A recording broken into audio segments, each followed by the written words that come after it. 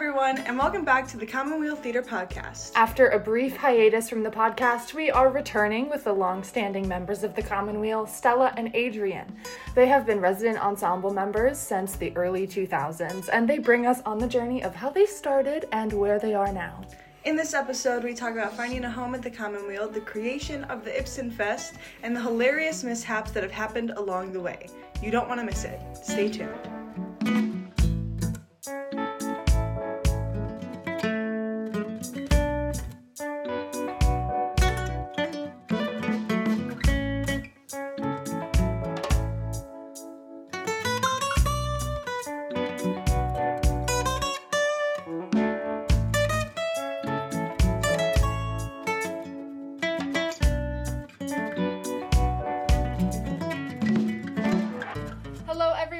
Welcome to the Commonweal Theater Podcast. Today we are joined by two very special people who have been at the Commonweal for a while now. We have Adrienne and Stela. Welcome! Okay, so we just want to talk about your guys' time here, how you found out about the Commonweal. I think it's a very interesting conversation because, you did the internship, so you kind of known the Commonweal for a bit, but I don't. I haven't. Sure. So this will be fun. So first, how did you guys find out about the Commonweal? When did you guys get here? What's your story? Well, I knew about the Commonweal before I worked here because the Commonweal used to have a relationship with Luther College where some of the resident ensemble members actually were professors at Luther. Mm-hmm. And so Hal, our artistic director, was one of my many professors in the theater dance department. And his wife at the time was as well as a few other people who are no longer here at the Commonweal. So that's where I first met and got to know a bit about the Commonweal. And actually, I kind of give credit to Hal / blame Hal for me going into theater professionally.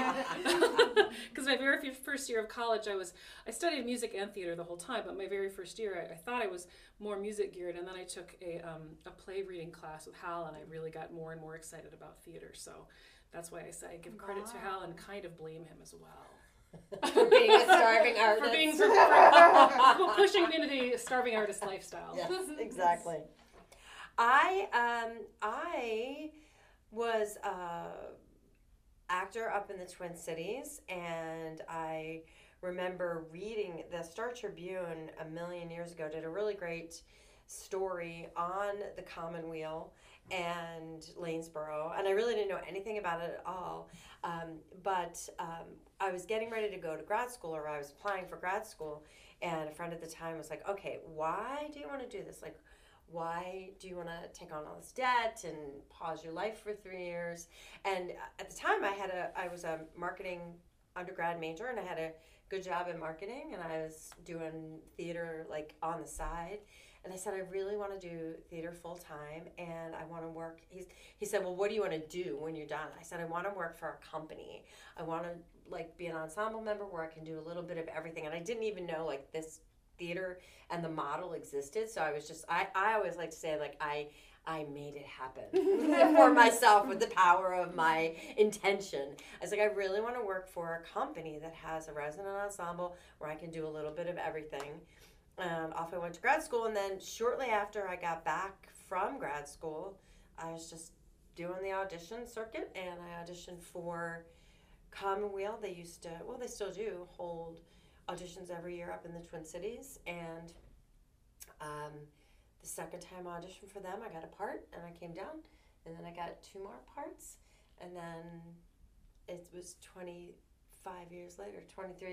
There you are. The rest is history. And the rest is history. It is history for sure. So, how did you feel when you got here and you found out that you could do theater and marketing for the same job? This is the lamest answer, and I think that people think I'm making it up. I had never been down here. I'm driving down to rehearse an Ibsen the first week of January, and I am coming down that hill on Highway 8, and a voice in my head said, "You are home." And that was a bit of a problem because I had a home and a husband back up in the Twin Cities. So that was a little tough.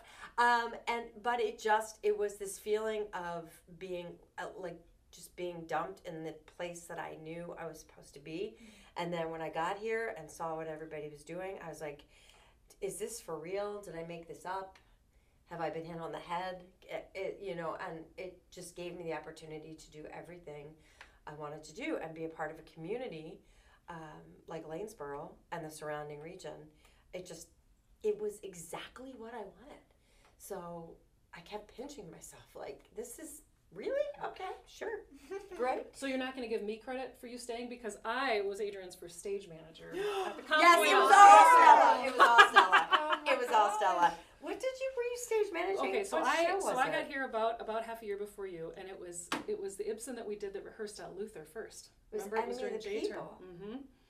Yep. I have no And that's recollection also of that. that's also the same month I met Scott, and all the magic happened. Yeah, because Scotty and myself and Mark Baer, who directed Jekyll and Hyde, and Ben Gorman, who was here forever, we all started the same year. We're like the freshman class. We all started together. Yep. Mark was a couple months before me, I think. Well, Mark actually predates me just a little bit because I came in, so I can't remember, it was about a year and a half or so after I graduated from Luther. I reached out to Hal and just said, hey, I'm available. I'd love to come audition for you guys. And I don't remember the exact words, but basically it's like, actually, could you come right now? Like literally. And I was like, what? He said, well, we just had a stage manager who can't finish their contract. Can you come and run the show? And I was like, sure. So I literally got here. The reason I mentioned Mark Baer is for a show that Mark was in that was literally going into Tech Week. So I walked in and started Tech Week. No. Yeah. And so That is a nightmare. I took on the stage management. So that was in, I think, May. What was the show? Most Valuable Player, the Jackie Robinson story. Yep. Yes. And then after being here, so I got here and I hadn't been here very long, and then Hal came to me again and said, so we're doing these other 2 shows this summer, and the young person who was supposed to do these 2 roles just decided that she can't do them, and we start rehearsal in 2 weeks. And so I literally walked into a dream. I went, great, got a professional gig, here we go. Mm-hmm. And so that's exactly what he did to me. He called me on December 20th. He called me on December 22nd. And he said, do you want to be in Enemy of the People? And I was like, okay, well, let me think about it. And he said, I think they started rehearsals on January 8th. And this was December 22nd. And I said, well, can I think about it? And he thinks he's so clever. He's like, if the answer is yes, you can take as long as you want. If the answer is no, can you let me know by tomorrow? And I'm like, you're funny. And somebody was not able to get out of a previous contract, so couldn't do Enemy of the People. And so I just, I don't even think it was a full 2 weeks before I got the offer, and then I was in the car on the way down. And I didn't know this at the time. What I've learned for over 20 years being in professional theater, that's actually pretty common. That happens quite a lot. People get roles just kind of on a fluke. Just you happen to be available, and it just works out. And for me and for Adrienne, it worked out really well. I came here, and then so I'd been here about 7-8 months, and we started this rehearsal process for the Ibsen, and that's also when Scott, my husband, came, and we met and became good friends, and then that turned into more. And so we. Kind of a long story short, we built our lives here because of the Commonweal. I mean, really, and Adrienne too. The different paths to get to where we are today, but all roads lead to Lanesboro. Right, exactly. And it was so funny because when my family, because I was born and raised in South Philadelphia, and when my family came out here for the first time, they were like, "Are you going to be okay? It's so small. It's so small." And you remember Carla's parents, when they brought her down, they got lost in Wayland. And they thought Wayland was Lanesboro, and she's from Chicago. And they're like, we're not leaving you here. We're not leaving. There's nobody on the streets. We're not leaving you here. Or the people, on the phone, if you're talking to someone on the phone and they've never been here before, and I don't know if it's an interviewer or something, and they say, well, so what's the population? You say 750. And I think sometimes they think that you mean 750,000 or 750 million. No, literally. 750 people. And when we were in Norway, that was what we were having a conversation with I think it was like the Minister of Culture and somebody who ran the Ibsen Festival at the Oslo Center at the theater. And So there's a language barrier. They speak English. We don't speak Norwegian, but English is not their first language. And, you know, we're talking about how we're the only company in the United States that does an Ibsen every year and in this town, and it's cultural. And she said, well, what is the population? And we said 750. And she's like, oh, that's like Oslo. And we were like, no, 750. Not like Oslo. Period, not comma 000. just period. So yeah, it's crazy how much opportunity we have in such a small town. Yeah. So is there a moment that comes to mind where maybe it was one of the first times that you thought you would stay at the Commonweal for an extended period of time? Or was it kind of something that you gradually settled into? That's a great question. I don't know that I can answer that one quickly. I know a huge part of it for me was meeting Scott here, and we met here, we became friends here, we started a relationship here, we got married here, and we built a family, we got a home here. So it's so connected to that for me that I don't know if there was an exact point that I could say, oh, it was this moment. I do know that in addition to Hal, the founder of the company, Eric Bunge, was a dear friend of mine, and I was actually a nanny for his family years and years ago, and so I was back and forth between the Commonweal and the St. Paul area, doing a little bit of both, and Eric was just so good about working things out and helping me do what I loved artistically, but also working with his family. And so because of that, it really became, I really felt a part of a family, of course with Eric's family, but then also the Commonweal family as well. And I think for me that's a huge reason why I continue to be here is the Commonwealth family, the people who work here, but also the people who support our patrons, who support the theater. I mean, we always say, you know, the Commonweal is a giant extended family, but in many ways it really is true, right? Like, obviously they're not blood relations, but family we choose, right? There's so many people who feel so passionately about what we do at the Commonweal, and it feels really amazing to feel supported and like something, and to be a part of something bigger and larger than I could ever be on my own. So that's not a direct answer to your question, but kind of all that put together. Yeah. All that put like together. Was a rolling thing. For me, my first marriage was struggling, and I didn't know where I was going to go or what I was going to do. And again, Eric was like, well, he said, I think we can make this Ibsen situation kind of more than what it is. And he said, do you want a full-time, temporary 6-month job trying to make it into something? And I was like, yes, because I don't have any other job or anywhere to live. So, and when you said Ibsen thing, we're not talking about just in the plays. We're talking about the Ibsen Festival. Yeah. The weekend long festival. So, and then from that, it just started. It's a rolling thing, and then you grow roots, I guess. Mm-hmm. Well, what you just said about the opportunities, I think is so important as well, because yeah. I believe we still do a good job of this. I feel that I've been giving a lot of opportunities to try new things that I've never done before as an artist, because there's a level of trust. And sometimes, to be honest, sometimes it comes out of necessity, right? Like, oh, we need somebody to do this job, so hey, you're it. But they're trusting me to figure it out. Yeah. And that's actually really exciting, and I feel like that's helped me grow so much since I've come here. It has really been an integral part of what makes me feel so, what is the word? I can't think of the right word. Part of the family, you know. Enmeshed, connected, connected in the best way, yeah. So what were your guys' like official roles when you became a resident ensemble member? Oh, first? I don't remember. I was the Ibsen Festival coordinator, and then on the marketing team, and then I forget when I became the marketing director, the director of marketing, but that kind of grew, but the first one was Ibsen Festival coordinator. I can't remember if I was company manager first or box office manager first, because they happened. I think you were company manager. I think I was company manager first. And then yes I was, because then I was gone for a while because I had a baby, and I wanted to be at home as much as I possibly could. And then when I came back, I came into box office management. And now I'm back as the company manager, which is different than it was 13 years ago. You're the director of administration. Yeah, it's a little bit different, but it's still got a lot of similarities.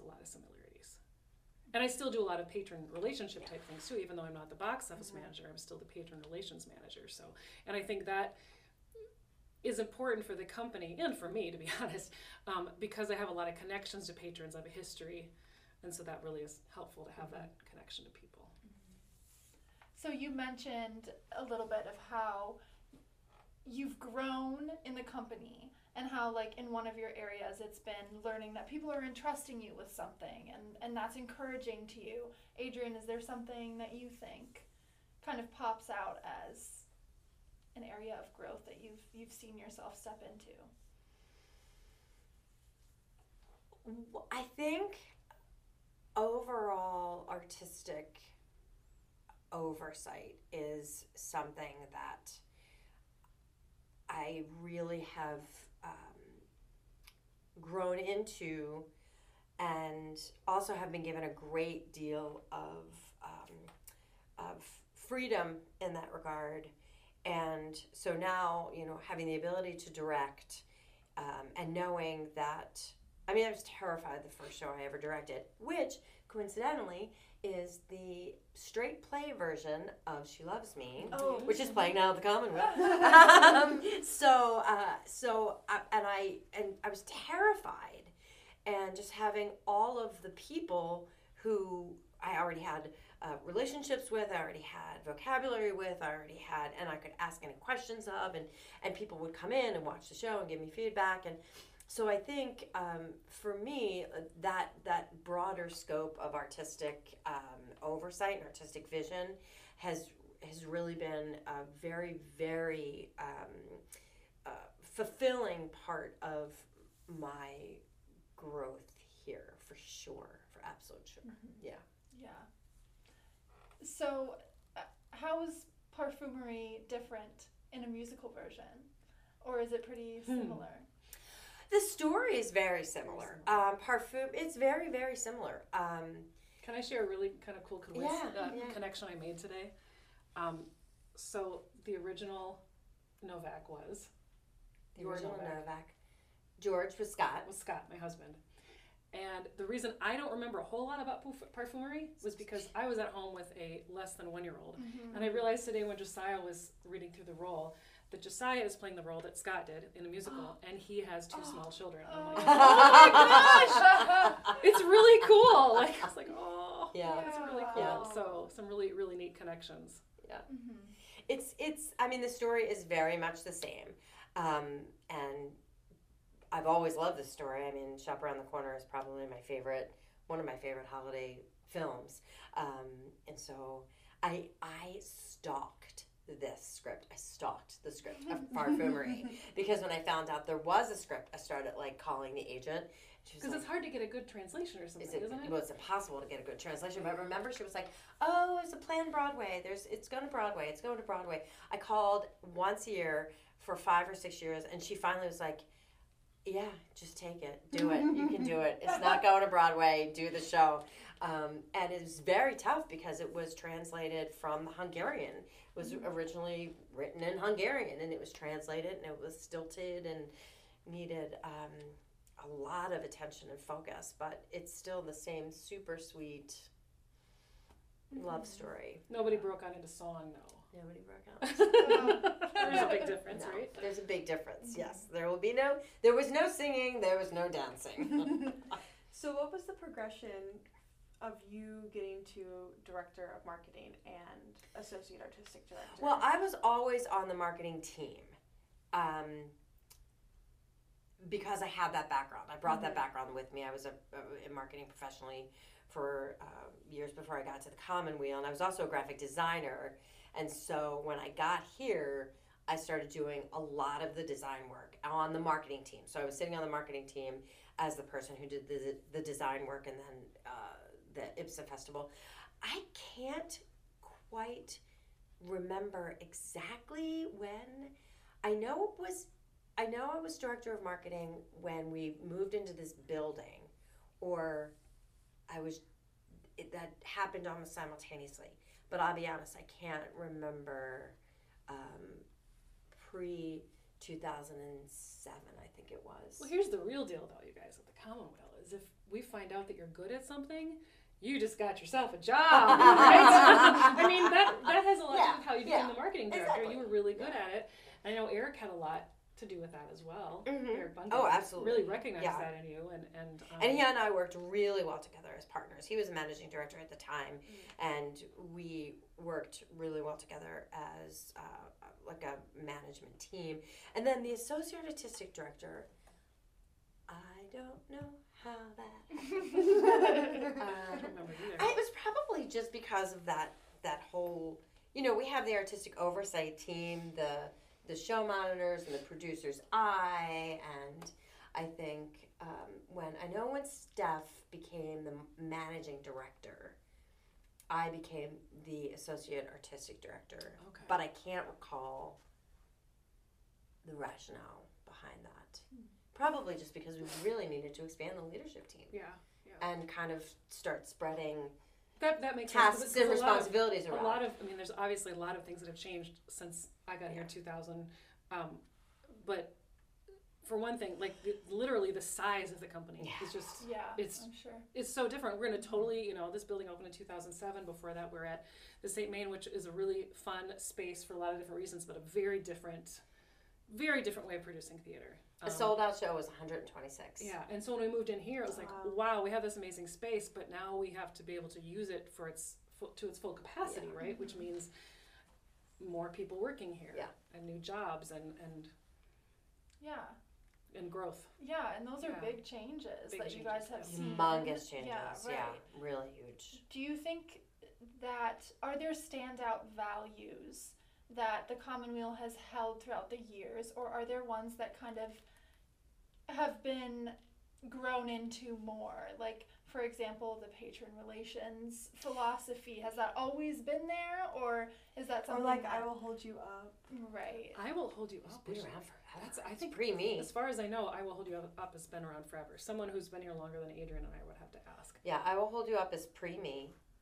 The patron relations philosophy is my thing. I instituted that when I became director of marketing.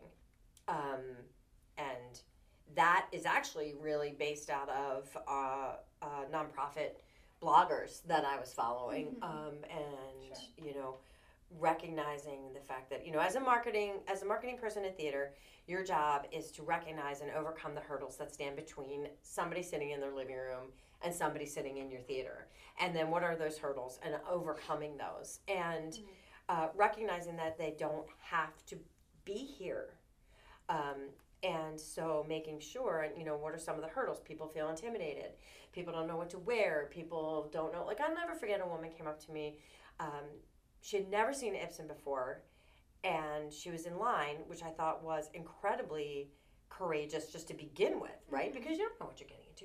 And she said, well, am I going to understand this? And I said, oh, it's in English for sure. And she said, no, is it like Shakespeare with the these and the thous and the those?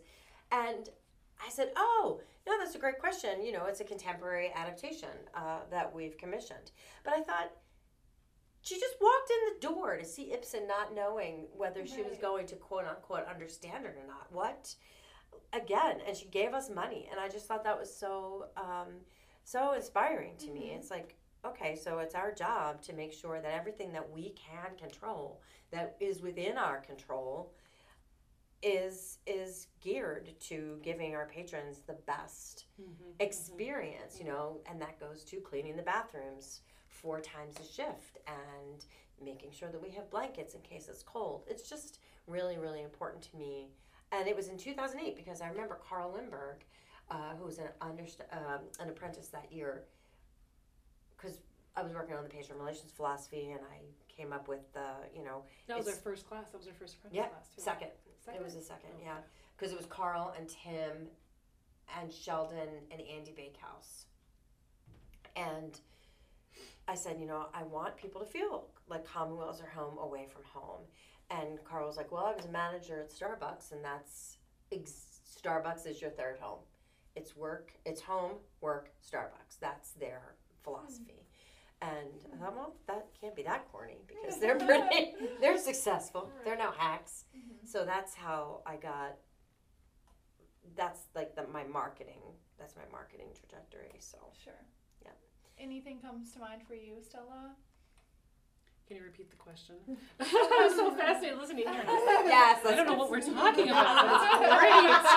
Now you're going to repeat the question. It's going to be like, Adrienne did not answer that question. The question is, what are overarching values that the Commonweal has had throughout the years, or what are some that you have noticed being developed recently? I continue to see the connections with people and growth. And I don't just mean connections and growth within the company members, which definitely happens a lot, but the growth and the development of our audience as well. Growing in size, of course, but also the growth of somebody who, maybe they're more interested in seeing a comedy, but they had an opportunity to come see Ibsen or another play that's not funny, and they came out of that going, whoa, I really got something amazing out of that. And so they've moved forward, they're growing within that. And I think that comes from a level of trust we have with our audiences as well, that they trust us to do good work, to do honest and good work and really, really tell the stories.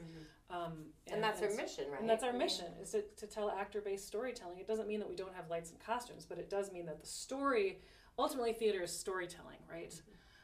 And that's how we learn from each other and connect with each other. And I think that's what our audiences recognize and see. And I think that's what keeps bringing people back. Insofar as something new, I've been so honored to be a part of the theater, I would say the last 5, 6, 7 years, as more and more, the apprentice program, as the apprentice program grows, and more, I hesitate to use the term young people, but young artists like yourselves come in and challenge us with ideas that we would not otherwise necessarily have access to, like philosophies. So our core values and our guiding principles, they're things that are relatively new. I mean, in the grand scheme, they're 5, 6, 7 years old, but they're constantly evolving. And that, to me, is what I think is so special about the Commonweal, is that nobody is sitting there saying, this is how we do it because this is how we've always done it and this is how it's going to be. Right. It's like we are constantly, everybody, I feel, is open to new ideas, and to being challenged. And that's hard sometimes, it's like knowing that this will work, but then trying to integrate something that we've not done before in a way that is also, we set it up for success. So we're not like, yeah, we'll try that, and then faffing about or flailing our arms and saying, oh, well, that failed. So I think that's part of, what Hal brings to the picture as the overarching leader, is that wanting continual growth, wanting continual learning, wanting continual experimentation and expanding of our values. And we see that, with our anti-racism committee. We see that with all the work we're doing with our restroom policy. We see that with, just the way we evaluate work-life balance. The way we evaluate our work, even, work-life balance, and just, evaluating that, that whole, and this may be going down a track we weren't expecting, but after Black Lives Matter, the Summer of Racial Reckoning in 2020, recognizing the things that we held up as core values being really embedded or rooted in white supremacy culture, perfectionism and urgency. And so whoa, it took everybody by surprise, and yet we're a part of a community where we give each other and ourselves the grace, I want to say the grace and the space to move forward. And so there's not a lot of finger wagging, there's not a lot of, well, we've always done it this way. We're able, Hal uses the word nimble, and I really like that. It's like we're nimble and we're able to continue to grow and evolve. And I think that is really part and parcel of how we've gotten to be where we are now. Yeah, not only are you doing those things within the company, but also you're sharing that with patrons, like through the reading series. Yes. And yes. I mean, yes. we recently just had this reading of The Perfect Arrangement, which is about two couples in the 1950s who are gay and lesbian, and they are hiding from the world. And I think the reading was so successful because there were people in the audience, like, for example, my dad came, and after the show he said to me, he was like, I've never thought about it in that way. I've never put myself into those people's experiences in the way that he was able to see with The Perfect Arrangement. And so I think that's just... That's really profound. I mean, it is. Talk about changing lives one at a time. You know, your dad is a perfect example of learning something that he didn't know before. And there were a number of same-sex couples in the theater, and I was sitting way in the back, and I was so heartened. I'm like, oh, we're telling their story. They get to see themselves on stage right now, and one of the couples mentioned that at the post-show discussion, and it's just to keep growing and changing. It's essential. It's risky, not really. I mean, it shouldn't be, but like if you look at some of the other, like the big theaters around, you're not seeing a lot of that. So yeah, I was telling people this after the reading, like it was so healing to see like an older group like say to a theater, like, you need to use this story to educate people. And like the fact that those are the words that they used, it was just like yeah. It was great. It was a great experience. It really was. And and just having like the play reading series. Josiah came to us and said, I'm really interested. Josiah's on the marketing team. And Josiah said, I love being on the marketing team, but I really would love to also be the literary manager, and I would love to institute a play reading series. And we were like, okay, have fun. That's great. And he was like, that's it? I'm like, yeah, you should probably write something up, like maybe a proposal. But yeah, I mean, this is a place where we have the freedom and the flexibility to do things like that. Yeah. And are encouraged to do things like that. It's inspiring, Yeah. Yeah. It's so, because like one of the things that I've grappled with for so long is when I was younger specifically was that like a family is so important to me. And like I just never saw it that way with theater. But like coming to Lanesboro and coming to the Commonweal, like it has just been so reassuring that you can do theater full time and fulfill your personal life as well. Yeah. And that really is, I mean, for a lot of different things about Commonweal are true when it comes to that. And I think the model that we use, the artist administrator, is what makes a lot of that, right? Because I'm not just an actor or just a music director or just anything. I'm an actor, but I'm also the director of administration. Adrienne is an actor and a director, but she's also director of marketing and the associate artistic director. There's buy-in, I think, to the company in ways that there maybe wouldn't be if you were just an actor or just designer. I'm saying that in quotes, of course, because I'm not belittling any of those positions. But it's true. I mean, we all want this company to do as well as it possibly could and possibly can. And so we work our tails off on all aspects of our jobs, trying to keep it growing and keeping it connected. Because like you say, because those kind of connections are part of all of us and happen because of that, I think. And we really have become, I think, an integral part of our patrons' lives as well, especially our longtime patrons, our MDC members, our season pass holders, and just thinking about how many of them are our personal friends. We go to their homes for dinner, and we send birthday cards and get birthday cards. I was even just thinking when you said that about how I hadn't really thought about this until right now, how many patrons I've known for a long time, and then since I've been here, some of them, quite a few actually, have passed away, which is sad, but it's also part of life, right? I mean, people get older and whatnot. but how amazing that is, and to meet new people who become part of the Commonweal and keep coming back over and over and over again. And That's how many really babies exciting. are out there with Commonweal onesies? Right? Is that a thing? Yeah, that was Oh a my thing. God. Yeah, I need to Right. order some more, but there are a lot of babies with Commonweal We special onesies order out them there. on occasion for some special babies. Oh, that's Literally just like the amount of people when I'm working at the cottage house and they're like, I recognize you from the Apprentice video. Are you an apprentice? Isn't that cool? I'm Right? like, yeah. Right? Yeah, it's wild. Or like the amount of programs I pick up at the cottage house. Right? Yeah. Right? 'Cause people Bring are 'em back. looking for those and bringing them all. Yeah. Oh, that's wonderful. This has Yeah. been such a great talk that we've Yeah, had. This is thank fun. you guys. Are there any silly stories that you Oh can my think of gosh. to round Oh, up? don't get us started. We do please. not have enough Okay, time for can I that. tell police? Oh my god. Okay, so this is Adrienne and Stella. There is a million stories, but one of the things that I think is hilarious is when somebody goes up on stage, or and they forget their so lines. many- Everyone deals with forgotten lines differently. Okay, let's be blunt here. Everybody does, and so there some was the people one time. deal with it really well, and whatever comes out of their mouth makes sense, and other people, I might be one of them, sometimes just tend to blather on and make stuff up, and I go, I have no idea what I just said.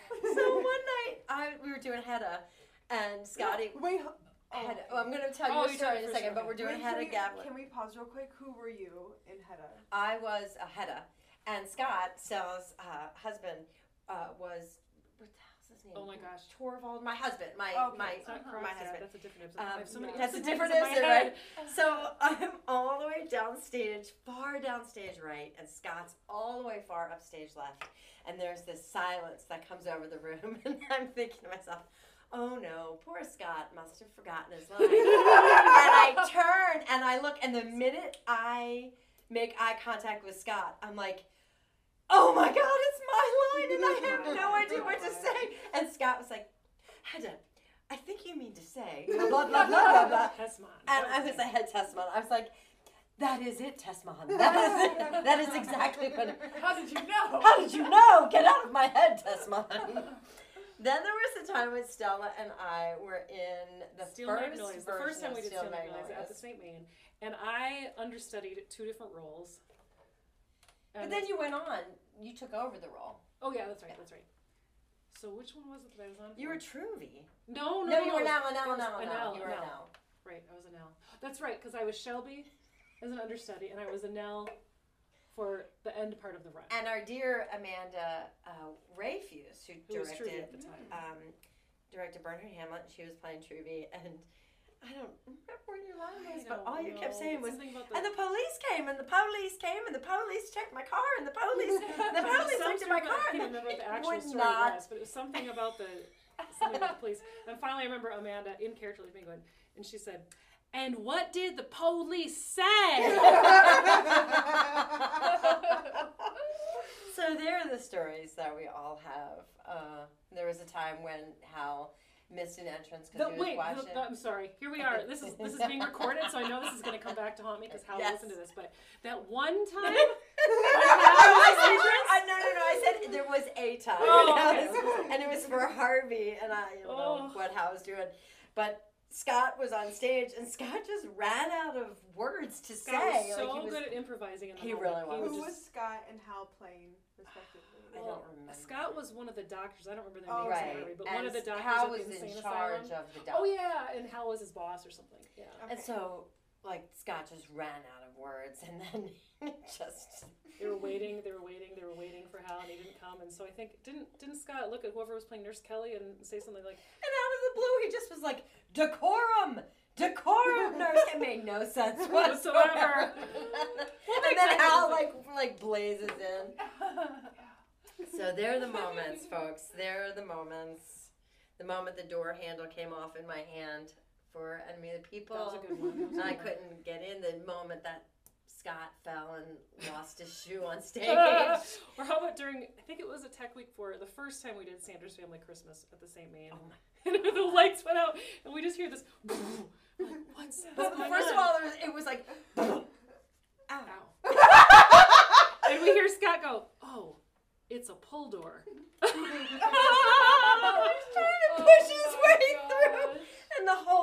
was like. That's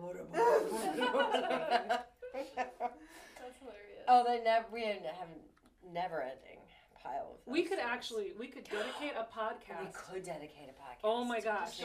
That could be like January, like bloopers, the bloopers of the Commonweal moments, The mishaps. the mishaps and mayhem. Yeah, right.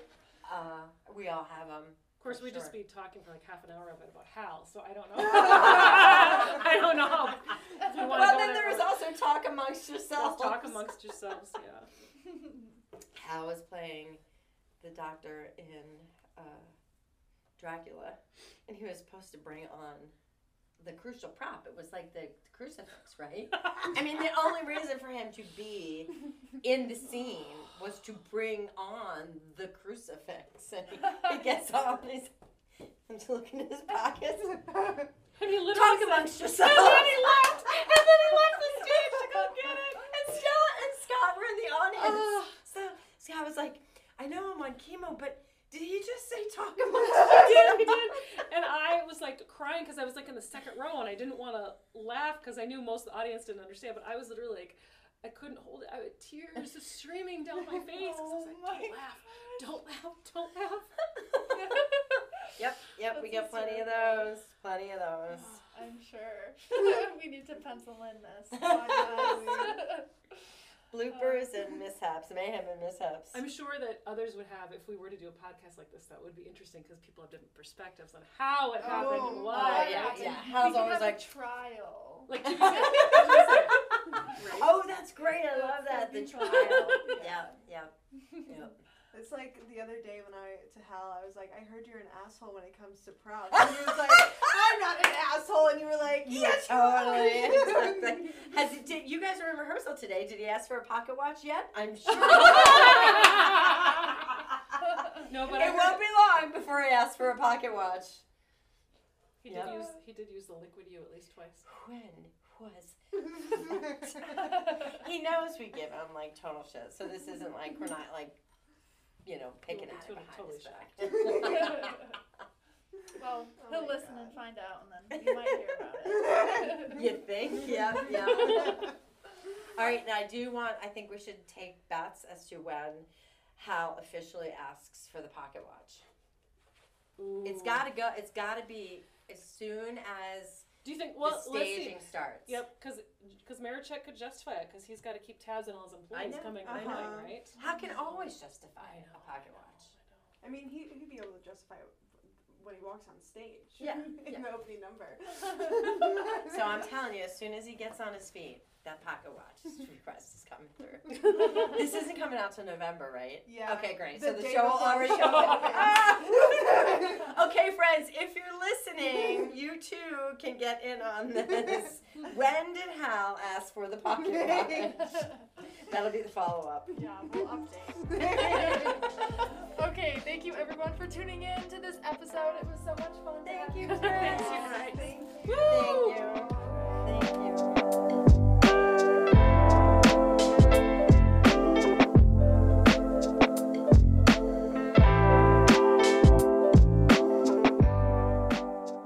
Thank you so much for listening. Our next episode will be with our 2024 apprentice class. If you have topics you'd like to hear about or suggestions and feedback, shoot us an email at josie@commonwealtheater.org or synth.gonzalez@commonwealtheater.org. We release episodes bi-weekly and you can listen to them on Spotify, Red Circle, or commonwealtheater.org. See you next time!